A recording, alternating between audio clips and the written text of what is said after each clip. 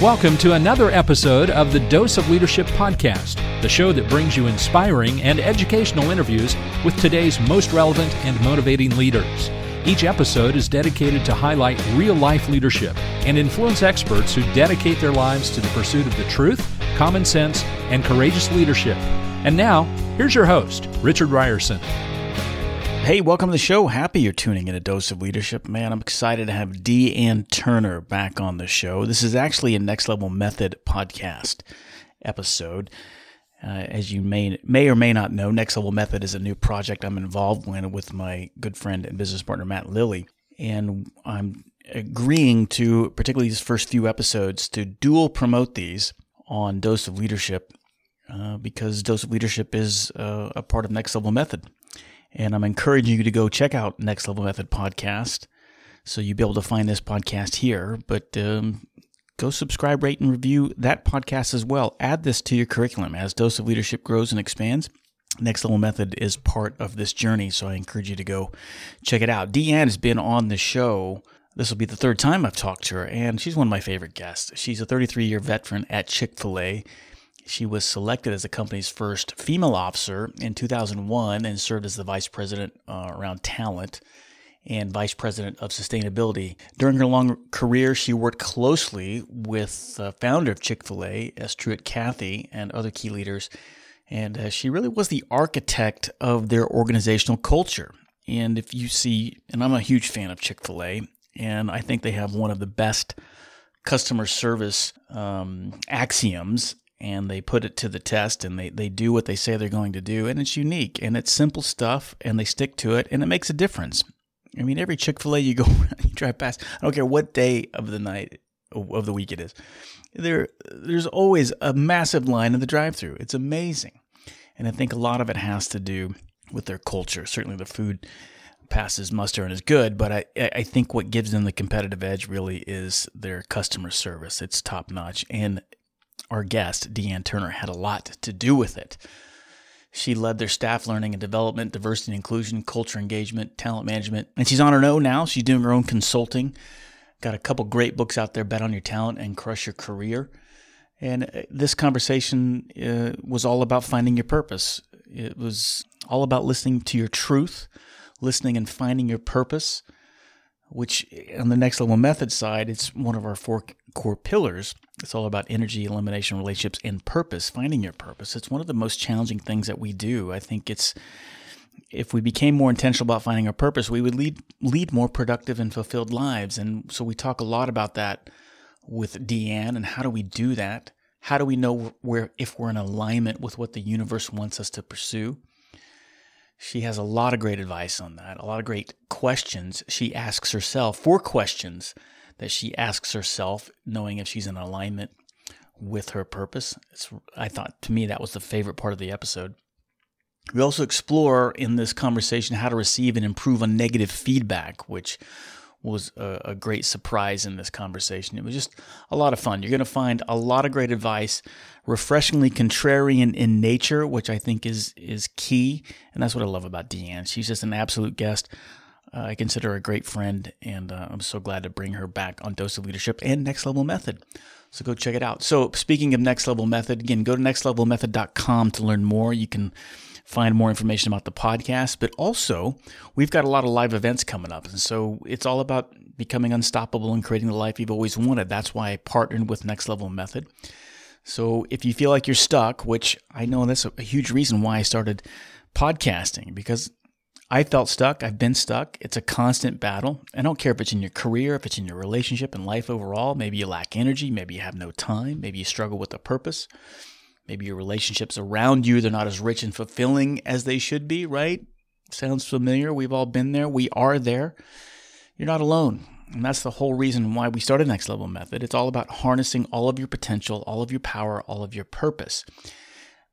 I want you to beam with energy day in and out. I want to beam with energy day in and out. I want to stream my life. I want to find my passion. I want to develop deeper, more meaningful relationships. It's all about our core 4 system. You can build better habits. You can improve your focus. You become the better person you want to be.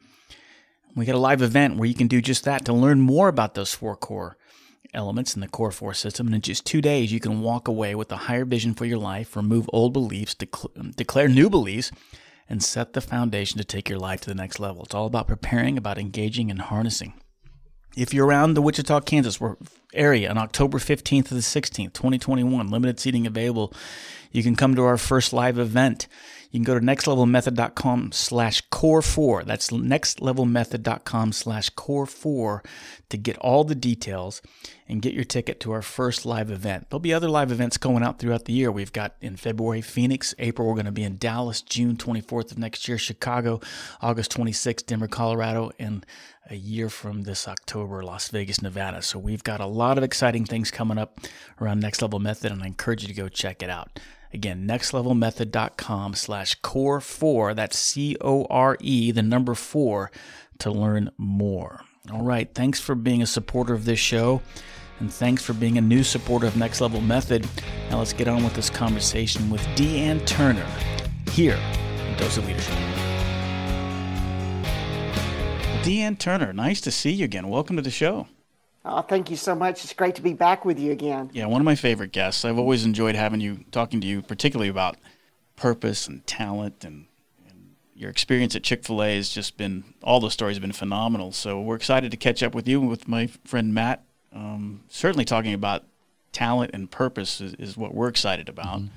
So how's it been? Last time I think we talked, it was probably 8 months ago. I can't even remember, 9 months. It was in the midst of COVID. So how have things been going for you?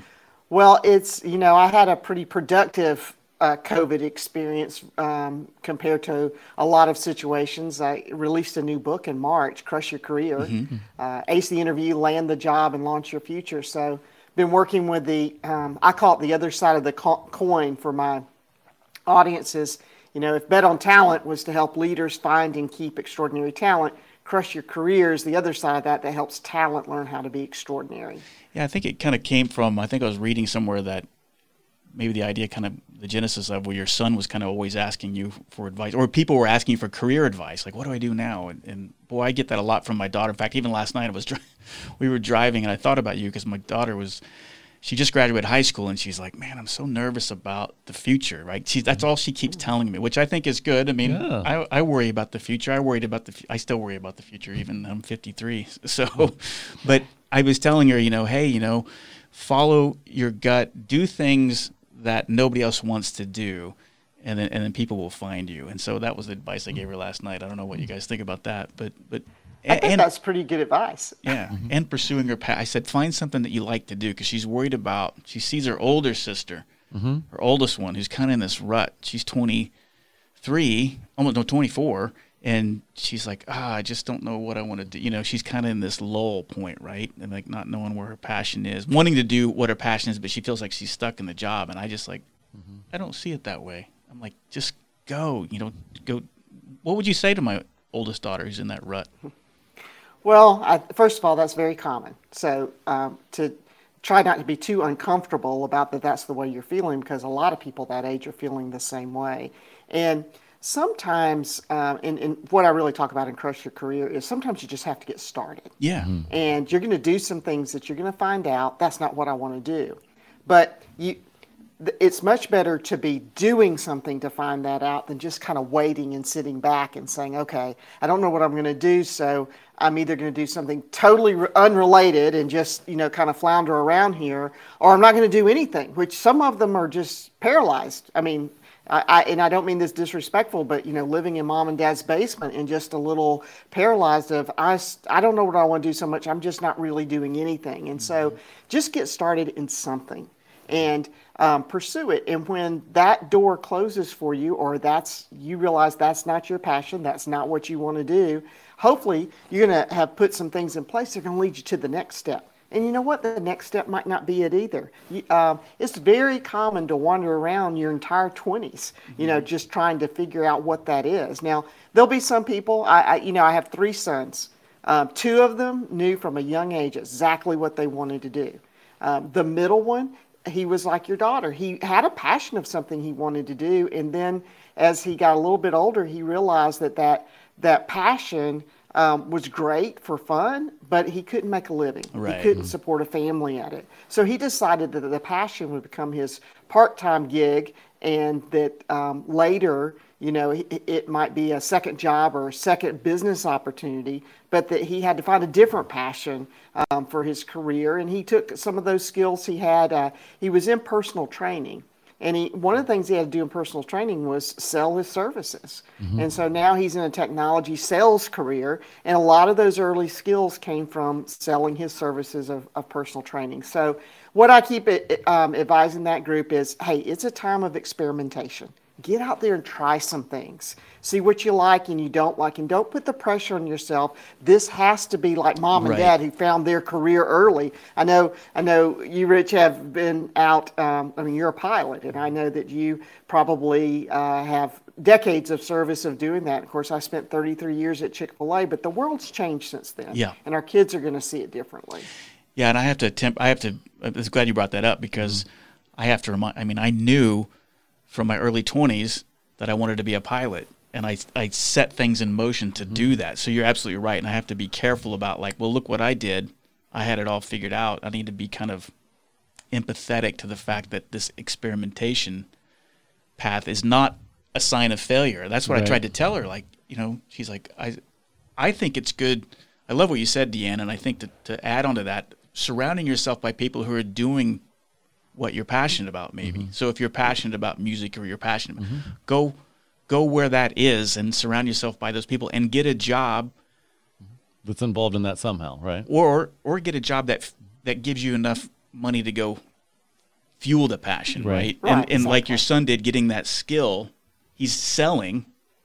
It's augmenting his kind of weakness of selling, and maybe he can apply that to his passion at some point in the future, right? That's what I heard you say.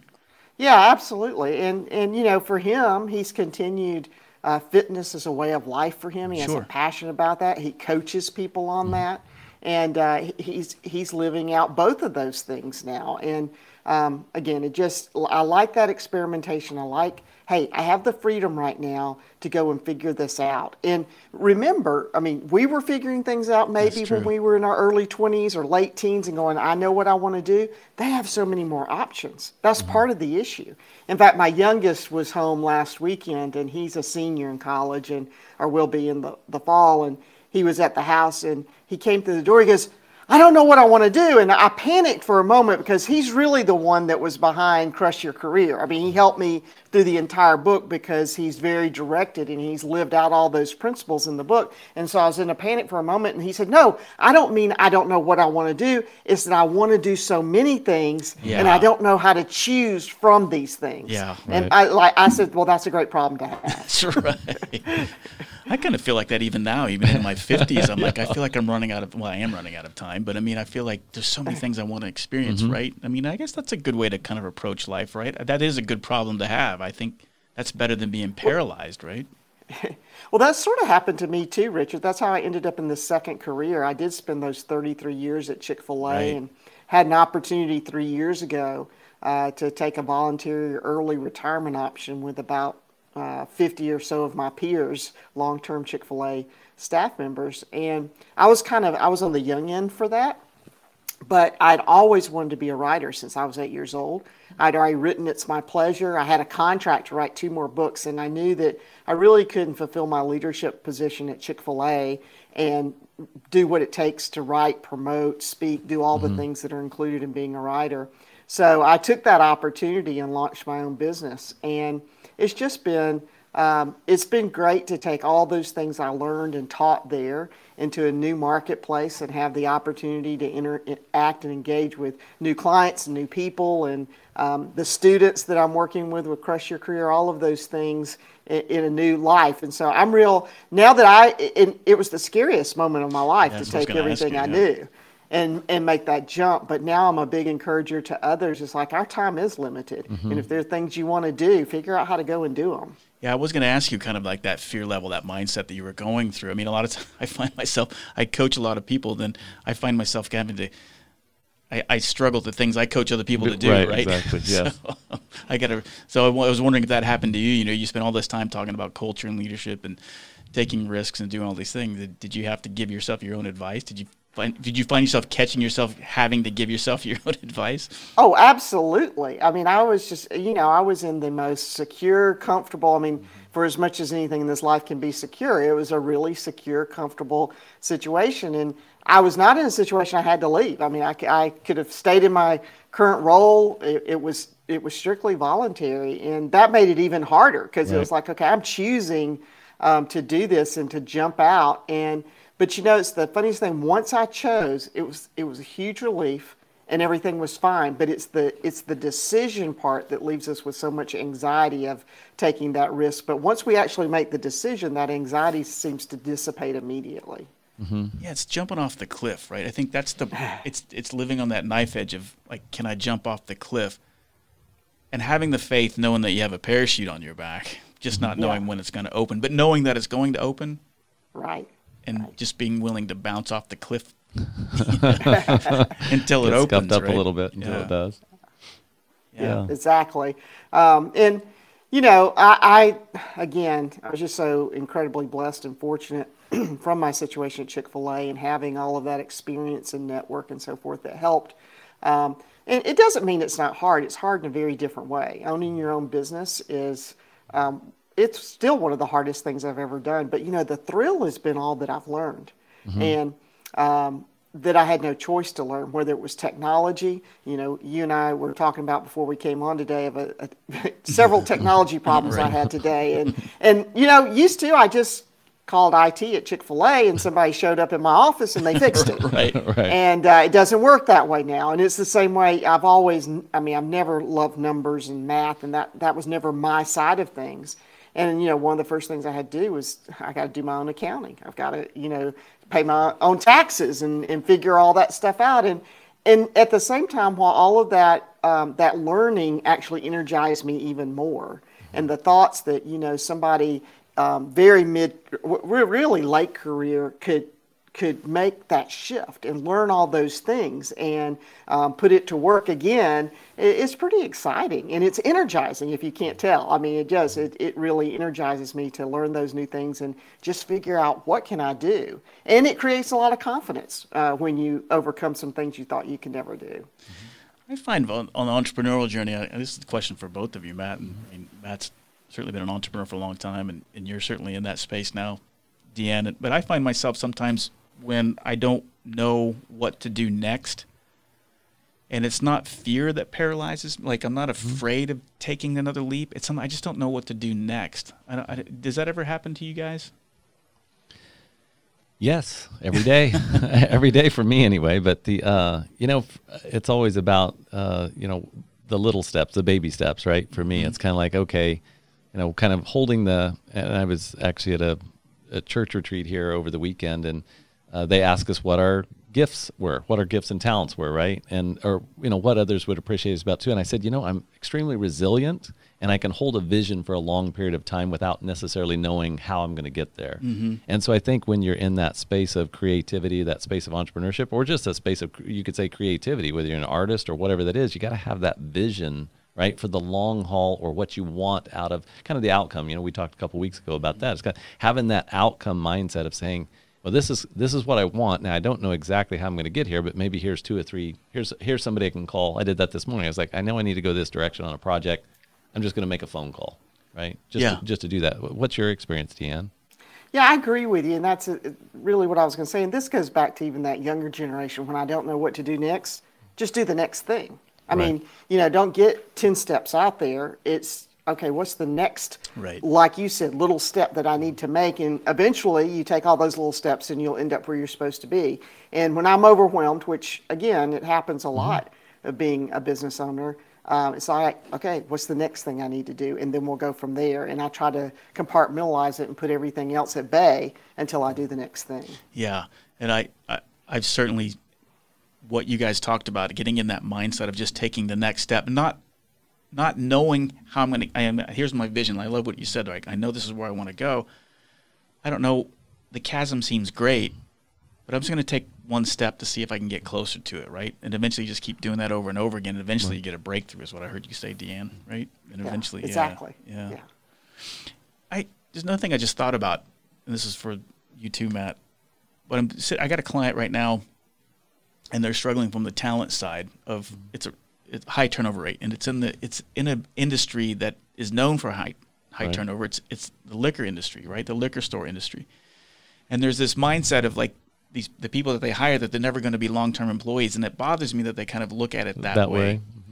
Like they just kind of accepted the status quo that, well, this is the talent pool that I can pull from, and they're never going to be the type of employees that I want. And I'm trying to break them of that mindset. Does that make sense? Like it's in an industry where you wouldn't think that it's an entry-level position, the people you're hiring aren't going to be, in their mind, A and B performers. And I'm like, why aren't you finding that A and B performer? Why aren't you creating a culture that in town people are going to know that this is the place to work, right? Does that make sense? Exactly. Yeah, well, I mean, I spent years with an organization that their franchisees did this amazingly well. You think about the fast food industry. Exactly. Those Right. franchisees. Huge turnover.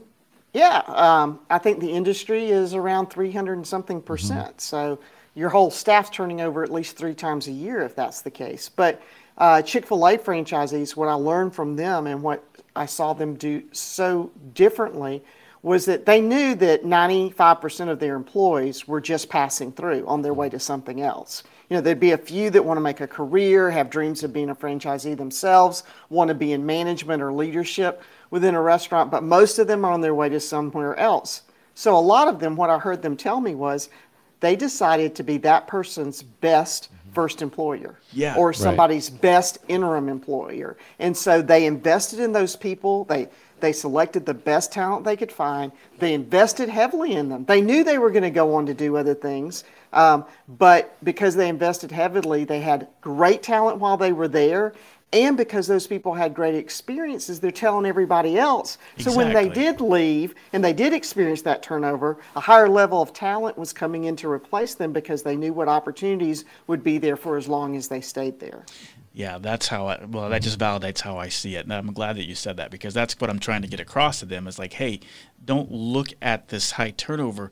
Your goal isn't to keep this. Just know that they're not going to be there forever. But while you have them, pour your life into them, and that's going to reap its benefits. That's the longer game. And to your point, the word's going to get around. You're going to get a higher degree of talent coming in. You can be more selective. I don't know. Exactly. Yeah. Yep. Good coaching. Well, and when you say coaching, I mean, that's exactly what, college teams do, right? I mean, they have to, they're constantly churning. It's not like an NBA Right. I mean, they're constantly churning through people, and they know that they're going somewhere else, right? You can only be there for 4 years. So, And these days with the portal situation and able to transfer so easily, Yeah. it's even harder because they're not necessarily staying for 4 years. Right. And you may not, if you don't pour into them, you are going to lose them. And I think that's what we can learn from that situation is if you're bringing in talent. And this is what we know about millennials and the Gen Z generation. There's 3 things they want. They want a remarkable culture. They want to be in an organization that has a purpose and a mission and core values and knows where it's going. They want to be a part of something bigger than themselves. So they want the business they're part of to have an impact. And then lastly, they want opportunities for learning and development. And if a business is not doing those 3 things, they're really going to struggle to find and keep great talent.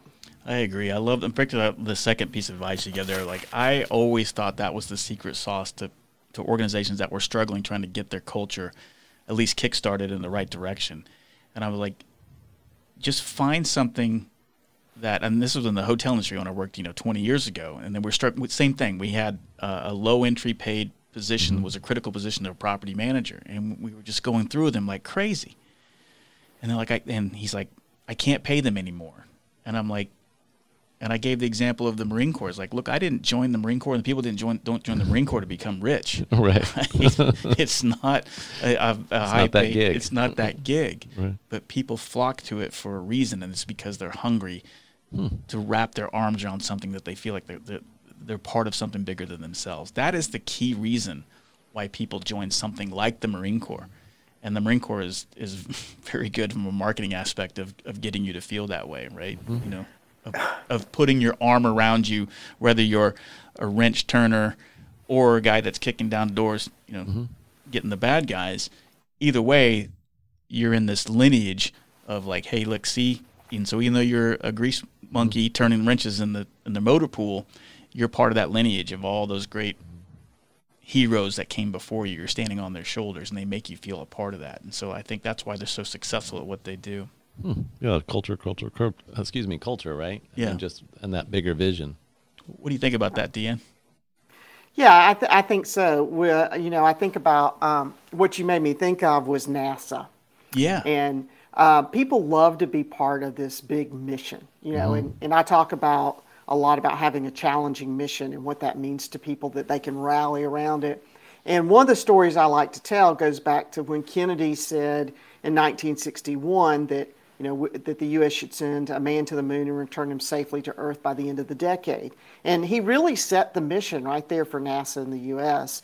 And it took 8 more years for that to happen. Didn't happen until July 1969 when Armstrong stepped on the moon. But what it took to get there were 21 manned and unmanned missions. 3 astronauts lost their lives early on to make all that happen. And Armstrong said in an interview, I won't get it exactly right, but it was something like this. He said, for everyone who turned a wrench or, had any part whatsoever in this entire project, they were convinced on that day when they launched Apollo 11, they knew they were going to step on the moon, that they didn't want it to go wrong and be their fault. They knew they were a part of this. And he said there were hundreds of thousands of people involved over that decade. Sure. And he said nobody wanted to be their fault that it failed. And I can't imagine, when Armstrong, they had 30 seconds of fuel left. I don't know if people realize this when they were about to land on the moon. And of course, he said, Houston, Tranquility Base here. The Eagle has landed. And I can't imagine being in Houston at that time in that control room, and it must have erupted. We've seen the movies of it, but to have actually been there and been a part of something.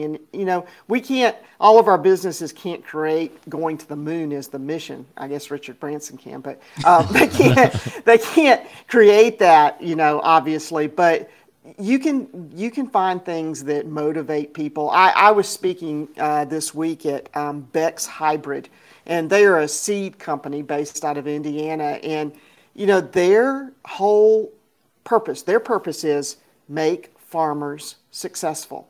Now, that sounds simple, like, okay, you want to make farmers successful.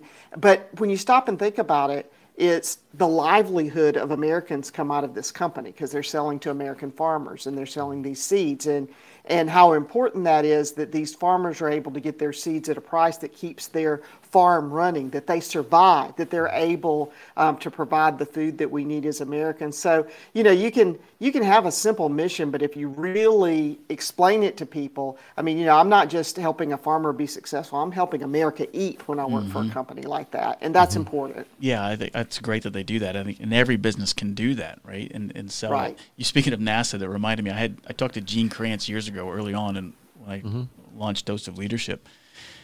And we were talking, he told a story about there was and I think it's kind of a well-known story, but there was a custodian there that worked there at NASA in the control room, and they had always asked him, what do you do here? And he goes, I'm helping man get to the moon. Right. And he was so you talk about people that are invested in the culture. If you got the custodian saying, I do this to help get man to the moon, I want this control room to be spotless. I don't want people distracted with trash and everything else.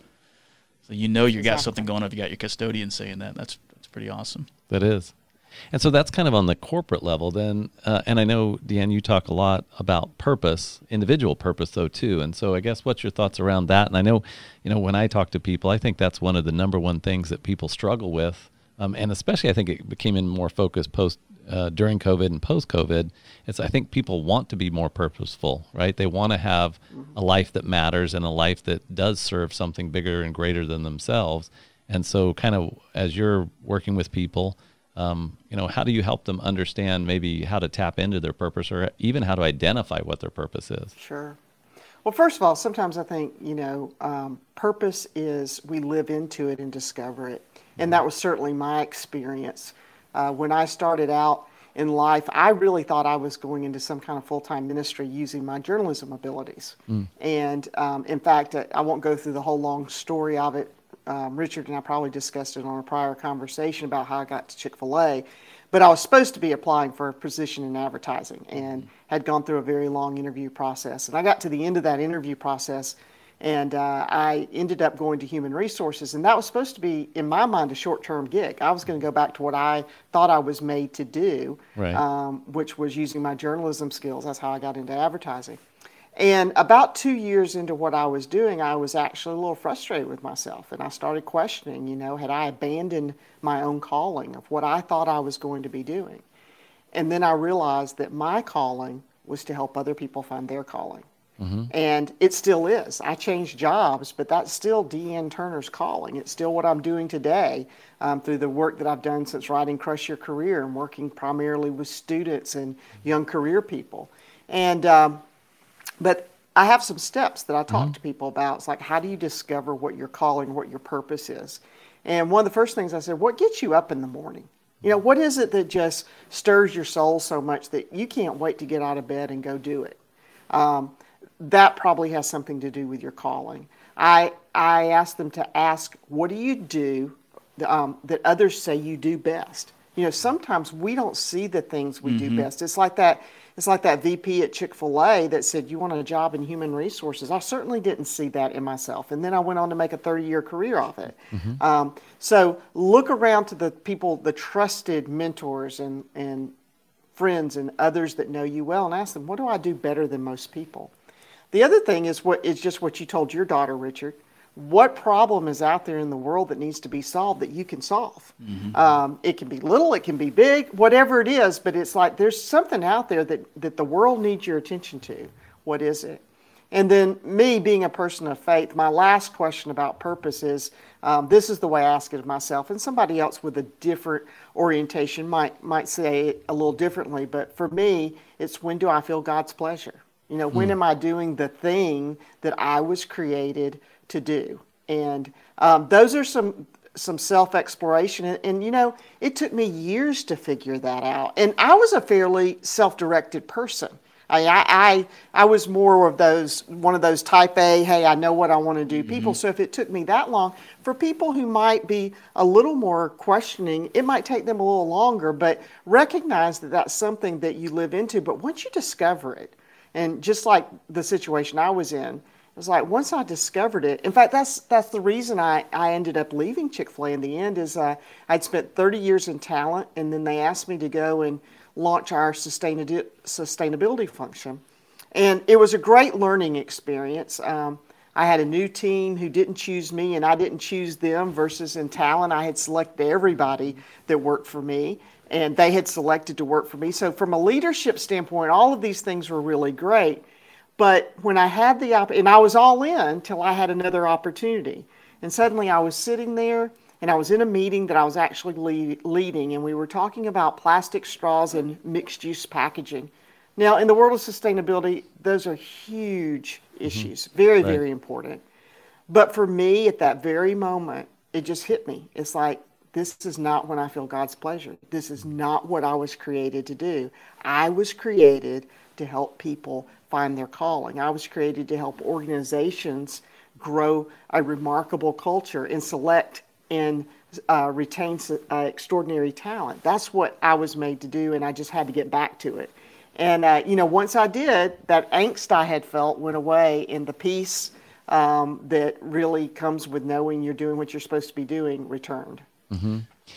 And something I think that you just said and Richard just talked about, even with the janitor, is I think with that sense of purpose, or with purpose, comes that service to others, right? That inner calling is really service to others. Even the janitor saying the reason he was cleaning things was because it was for the bigger mission, but it was really acts of service to others that were helping fulfill that bigger mission. So I think that's maybe what maybe the disconnect that people feel inside from what they're doing to what they think their purpose is. Because I've also found that I can live my purpose without necessarily having to change jobs. It's kind of like you did. It's changed perspective, right? You were in HR, you were questioning it for 2 years. You didn't change your job. You changed the way you saw your job. Yeah. You changed what that meant to you, I think, in that moment. Is that what I heard you say?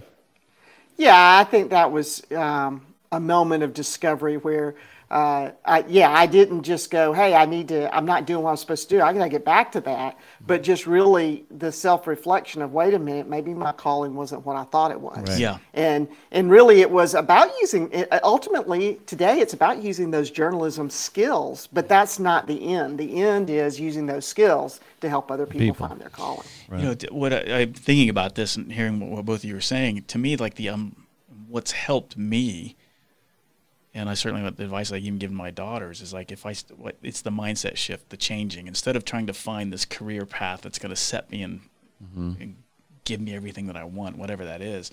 When I started looking at things, how can I add value to this transaction? Like everything, when you're just constantly asking yourself, how can I add value to this conversation, to this position I'm in right now? That leads to the mindset of like doing the things that nobody else wants to do, right? And people will, and I think telling people that this process really never stops. Right. You never plant a flag and say, I've arrived. Right? I think you're constantly reevaluating, reassessing, constantly asking those questions. But I think if you start with that, asking like, how do I add value to this? Or how do I, and then it becomes a servant type leadership or a selfless type mindset. You know, I'm gonna add value here. And then things start to open up, or at least, I don't know, that's when the opportunities and the doors start to present themselves, I think, you know? Yeah, absolutely. And it's a great way to look at how do I add value, because everybody does. And if you have roles in your organization that aren't adding value, then you need not to have those roles. But if you have a role in an organization, your purpose there is certainly to add value to the organization. And regardless of what the role is, it adds value to the ultimate goal of what the organization wants to achieve. Yeah. I was thinking, getting feedback, one part of your latest book, and there was a great part in the book where you're talking about how to receive negative feedback, and I think it's somewhere around the right. It's like that negative feedback's going to fall in the range of between being so vague that you have to read between the lines and so harsh that you have to survive the shock. I thought that was a great part of the book, and it's so true, right? It's like, and you talk about at length about how difficult it is. I think back to those times where I'm getting feedback and I'm like, well, what in the heck is this? Right. What are they criticizing me about? And sometimes you got to go a ways, but you had some great advice there in your book. So talk a little bit about that quote there. Sure. Well, that line is one of my favorites in the book because I experienced both of them during the course of my career, you know. And so what do you do in that situation? And by the way, you know, I can look back on a lot of things and I have a much better perspective than when I was in the middle of it. But when I look back and I think about, okay, what do I do with this feedback? And I talk about this in Crush Your Career, very detailed. And the first thing that I really encourage people to do is when you recognize you're getting some negative feedback, take a deep breath, relax, and listen. Because often what happens is this defense mechanism physically takes place inside of us. We tighten up and we can't hear the important information that we're being given. Because this is a gift. It won't feel like it at the moment. And it may not even be completely truthful. But there's something in that feedback that you need to hear, and you're going to miss it if you stop breathing and you tighten up and you become defensive. So the first thing is it's really important that you listen for understanding. So during that conversation, if all you want to do is ask clarifying questions, you want to try not to respond at the moment. So you might say, thank you for that. Can you give me an example of when you've seen that so I can see that a little better? That's a great way to ask that question. And you know, you might get an example and go, wow, I didn't see it that way. It might start clicking for you. But the most important thing is take notes and listen and keep breathing. Because when you breathe, that allows your brain to actually function in that situation. And if you stop breathing, and people actually hold their breath in situations like that, then your brain stops working and you don't get what you need. Well, at the end of the conversation, I think it's best not to respond right then, except to say, thank you very much for this feedback. And to say, I'd really like to take this and think about it a little and come back with a plan about how I want to respond to it. Most leaders are going to think that's a great end to the conversation. They're going to be very thankful for that. And then go away. And the first thing to do is to sit with it, 24, 48 hours yourself. And just really think about it. Think about what you heard. Just let it rest for a moment. And then after that, you need to find a trusted advisor, a real truth teller in your life. That can be a spouse, a parent, a best friend, a mentor, a coach, whoever that person is, and share your feedback and say, now I really need to hear from you. What do you see and what do you not see?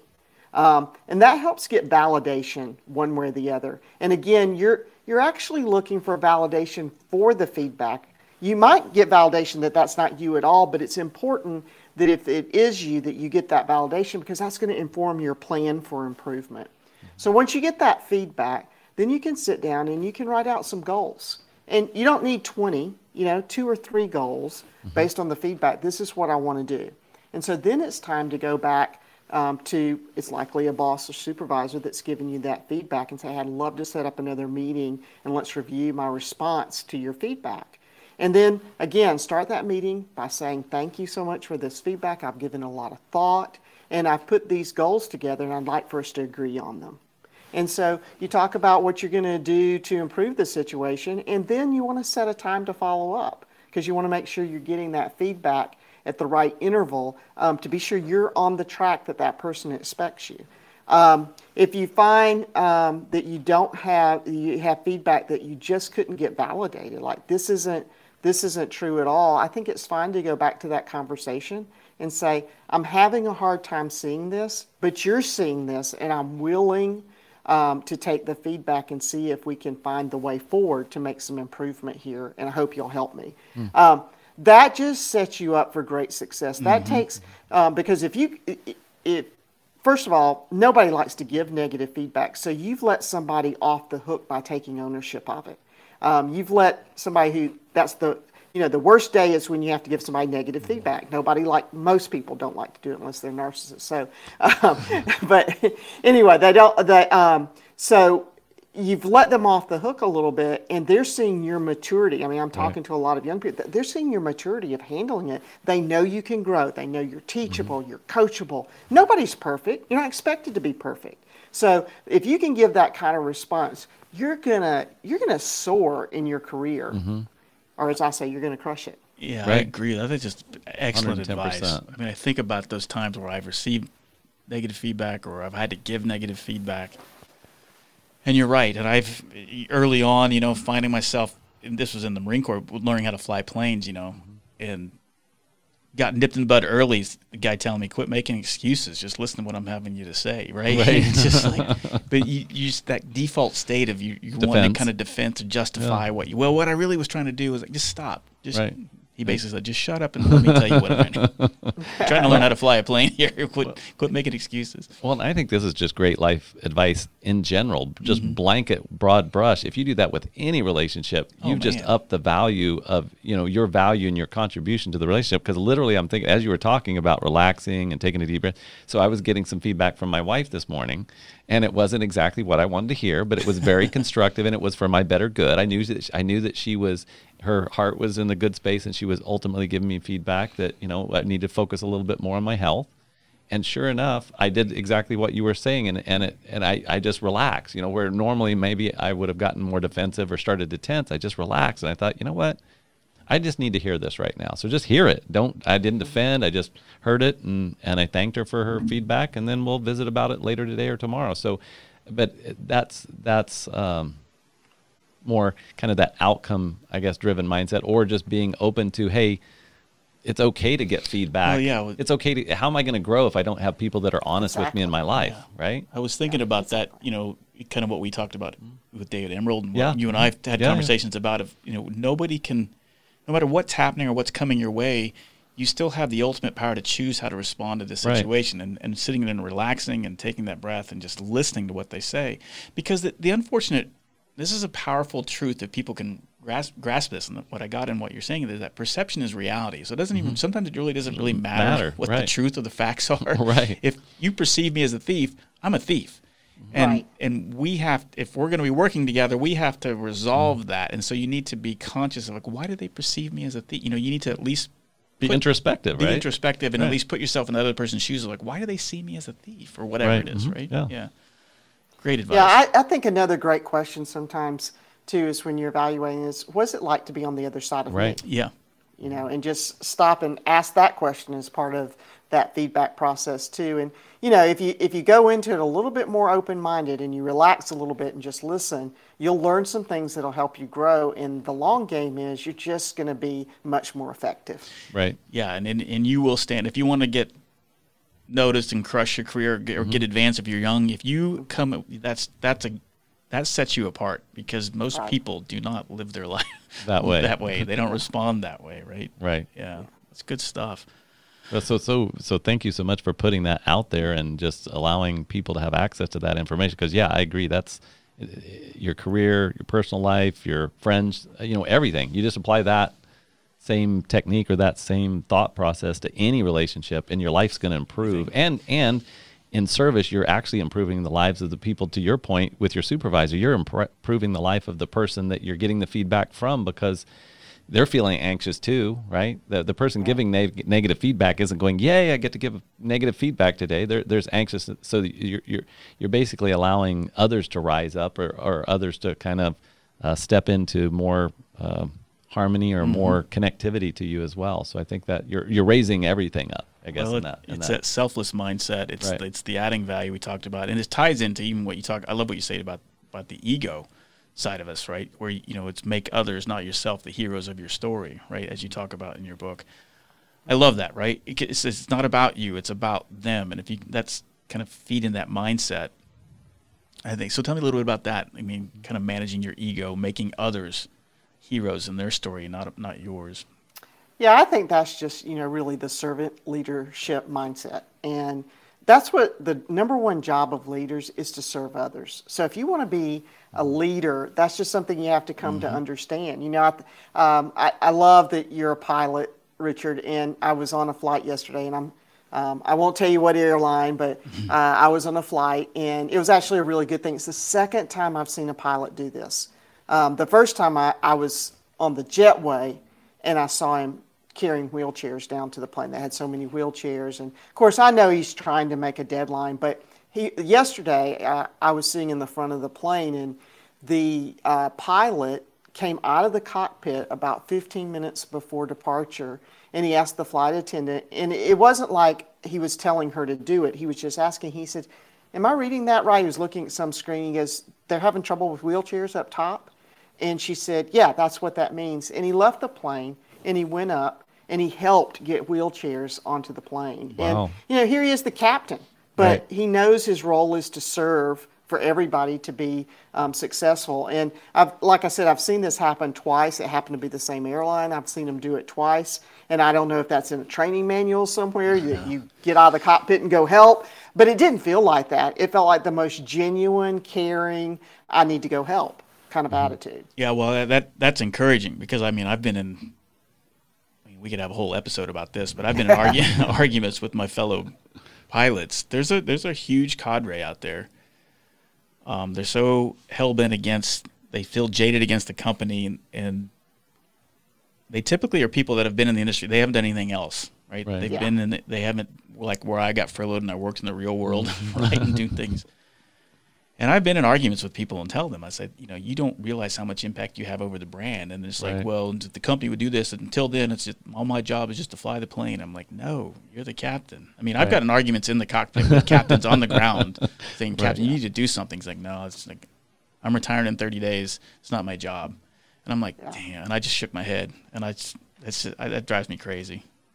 Well, Richard, you bring up a good point of culture. And I know that shifting off of servant leadership a little bit, but that we were talking about. But the connection between culture and brand. Yes. And you cannot build a strong brand unless you have a strong culture. Absolutely. And those two go hand in hand because the biggest representation of your brand is your talent. Yep. And so if the culture's not strong, if they're jaded by the organization or, they're not being treated right, then they're not going to treat your customer right or your guest or your passenger or whatever it is. And so I think that's really, really important that we recognize that. And, here's another thing about the connection to culture and brand and servant leadership. If the top people in the organization aren't demonstrating it, then other people in the organization aren't going to demonstrate it.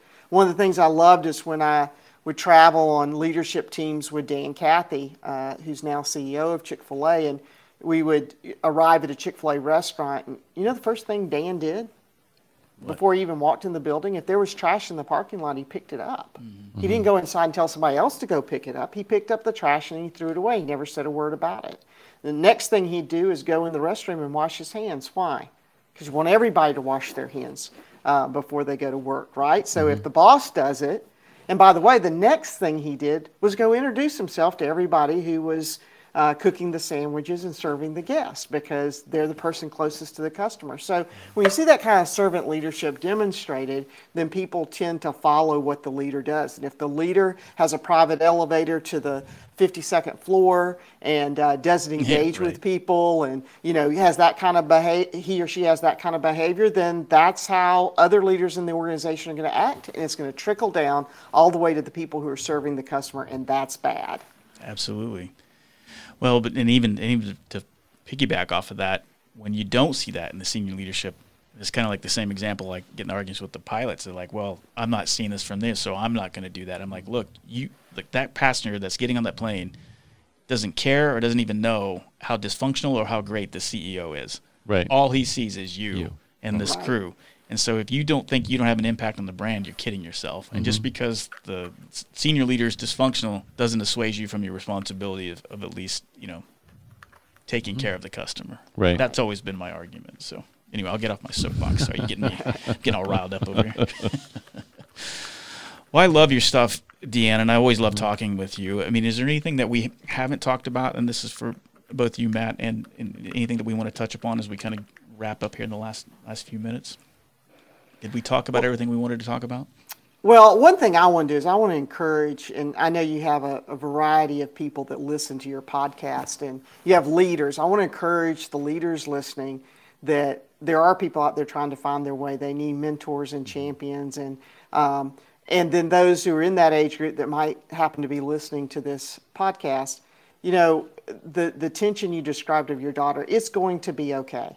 Yeah. Just do the next thing, take the next step. Have a little faith.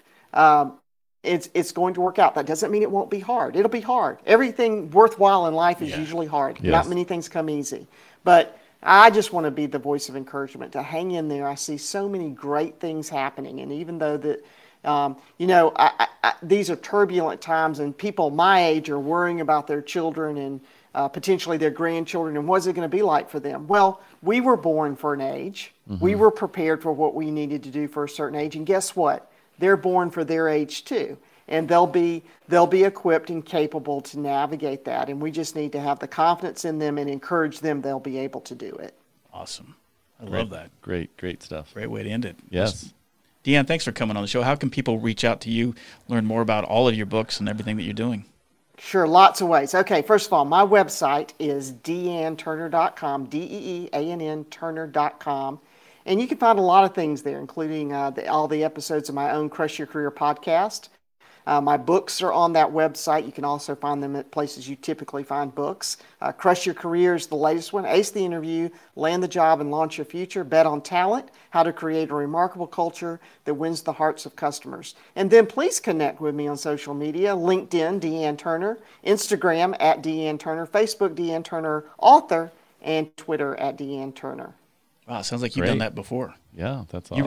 You were prepared for that one. That was a great. We'll have links to all that on our show notes. Deanne, thank you so much for coming on the show. Stick on the line. We'll talk a little bit more after, but thanks for coming on. Yes. Great. Thank you, guys. I really appreciate you having me. Thanks. Thank you. Hey, thanks so much for tuning into the show. I hope you got some value out of this episode. If you did, please do me a huge favor. Tell somebody about this show. Tell your spouse, tell your kids, tell your coworkers. Let them know about the value that Dose of Leadership brings to your world. Go to doseofleadership.com. You can learn more about my services. If you're looking for somebody to speak, teach, or coach about leadership, I'm your guy. I'm known for my ability to transform individuals and organizations, teaching them the concepts of creating a culture of decentralized leadership. I do think that is the secret sauce to facing all the challenges that we face today. Thanks so much for tuning into the show. I look forward to the next time we're together, and until the meantime, make it a great one.